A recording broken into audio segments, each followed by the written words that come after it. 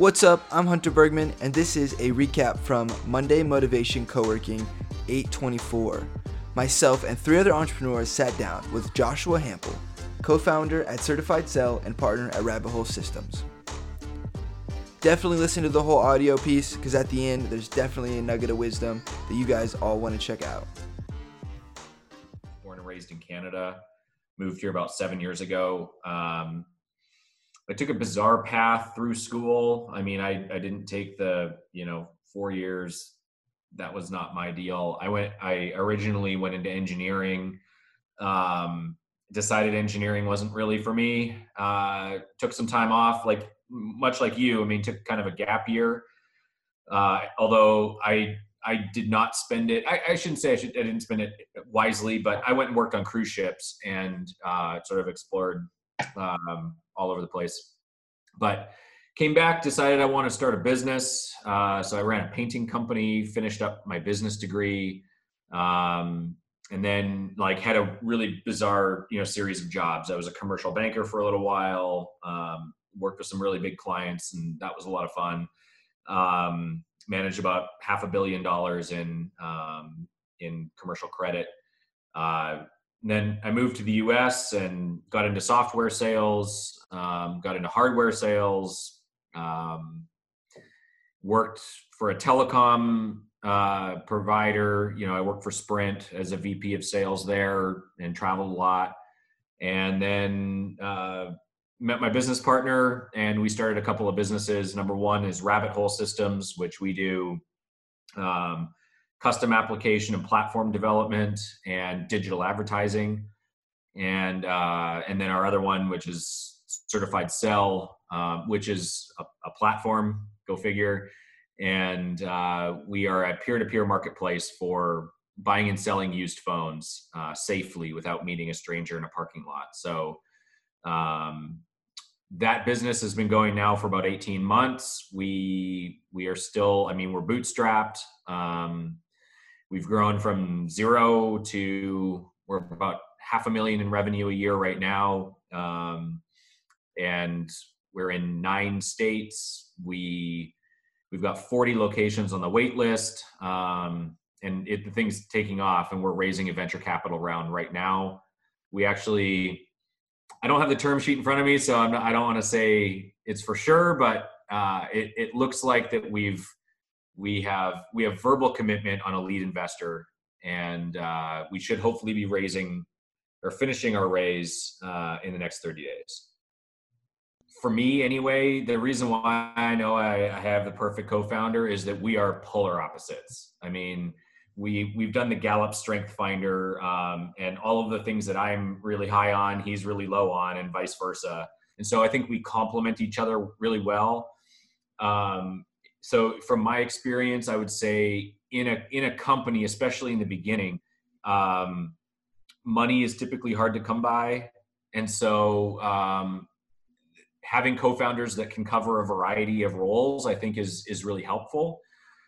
But also, I think at the end of the day, it comes down to, is this someone that I'm interested in spending a lot of time with? And my business partner and I did an offsite in Colorado, and we were sitting on a balcony in the middle of the woods at a cabin with a fire pit. And it was 2 a.m, and we were hashing out different ideas. We'd written all over the windows of the cabin, and just different, go forward strategies for our business. And we just kind of said, we're about to raise money. We're about to bring people into the circle. Who else can we see sitting at the fire with us? And I think at the end of the day, I think it's got to be someone that you respect.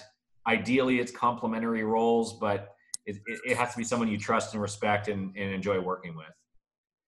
I remember when I was in college, the college I went to, if you've ever seen X-Men and Professor Xavier's castle, I literally went to school in that castle.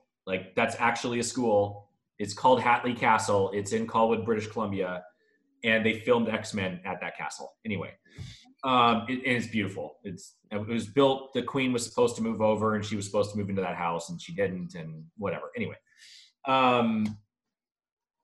So I was sitting in a classroom there, and we were learning organizational behavior, and they were talking about the impact of human capital and like how crazy it is to work with people because they're the X factor. They're always the X factor. I mean, numbers are numbers, code is code, but people are crazy, and it's awesome. And it's so good because you have to harness that crazy. I'm totally crazy, and it's fun.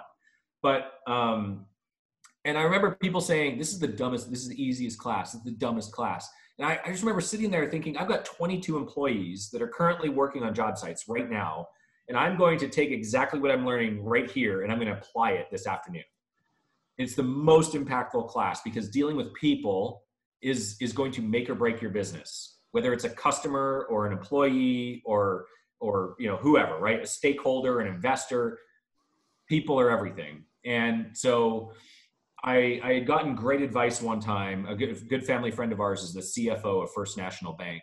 And he told me, if you aren't spending 90% of your time as an executive on people, then you're not spending your time in the right spot. He's like, I'm a CFO. I work with numbers, but 90% of my time I deal with people.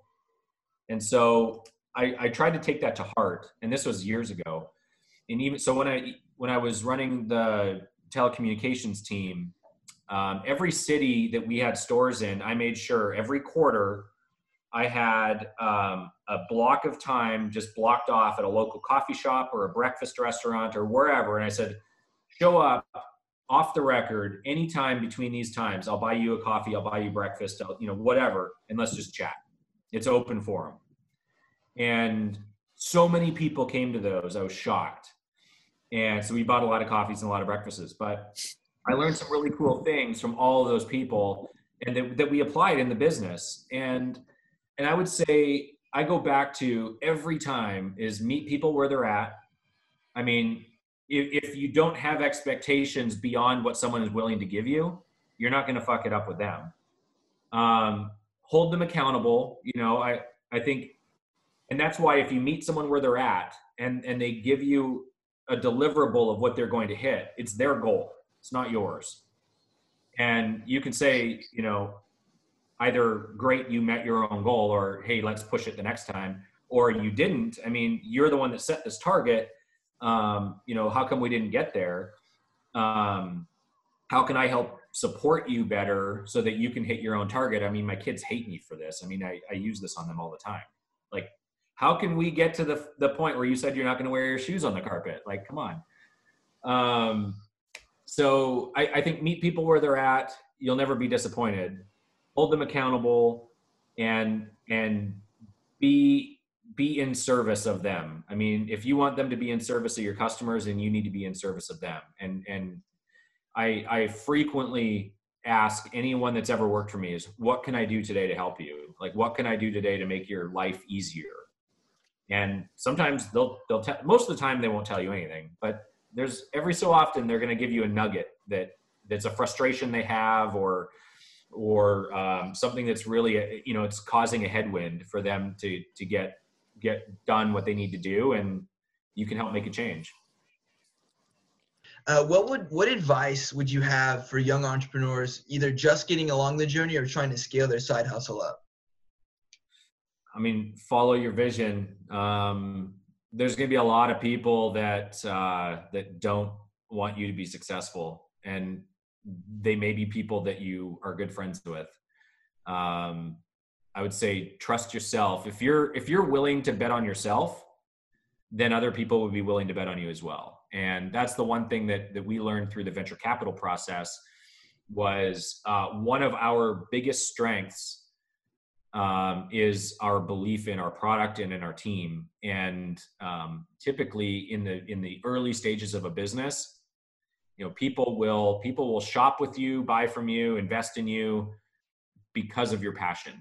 And if you have a passion, then you've got to follow it. You've got to believe in yourself, because if you don't, no one else will. I hope you guys enjoyed our recap from 824 with Joshua Hampel. Stay tuned for our next little audio clip, and if you like it, shoot us a DM on Twitter, Instagram, Facebook. Let us know what your biggest learning lesson was. Thanks, guys.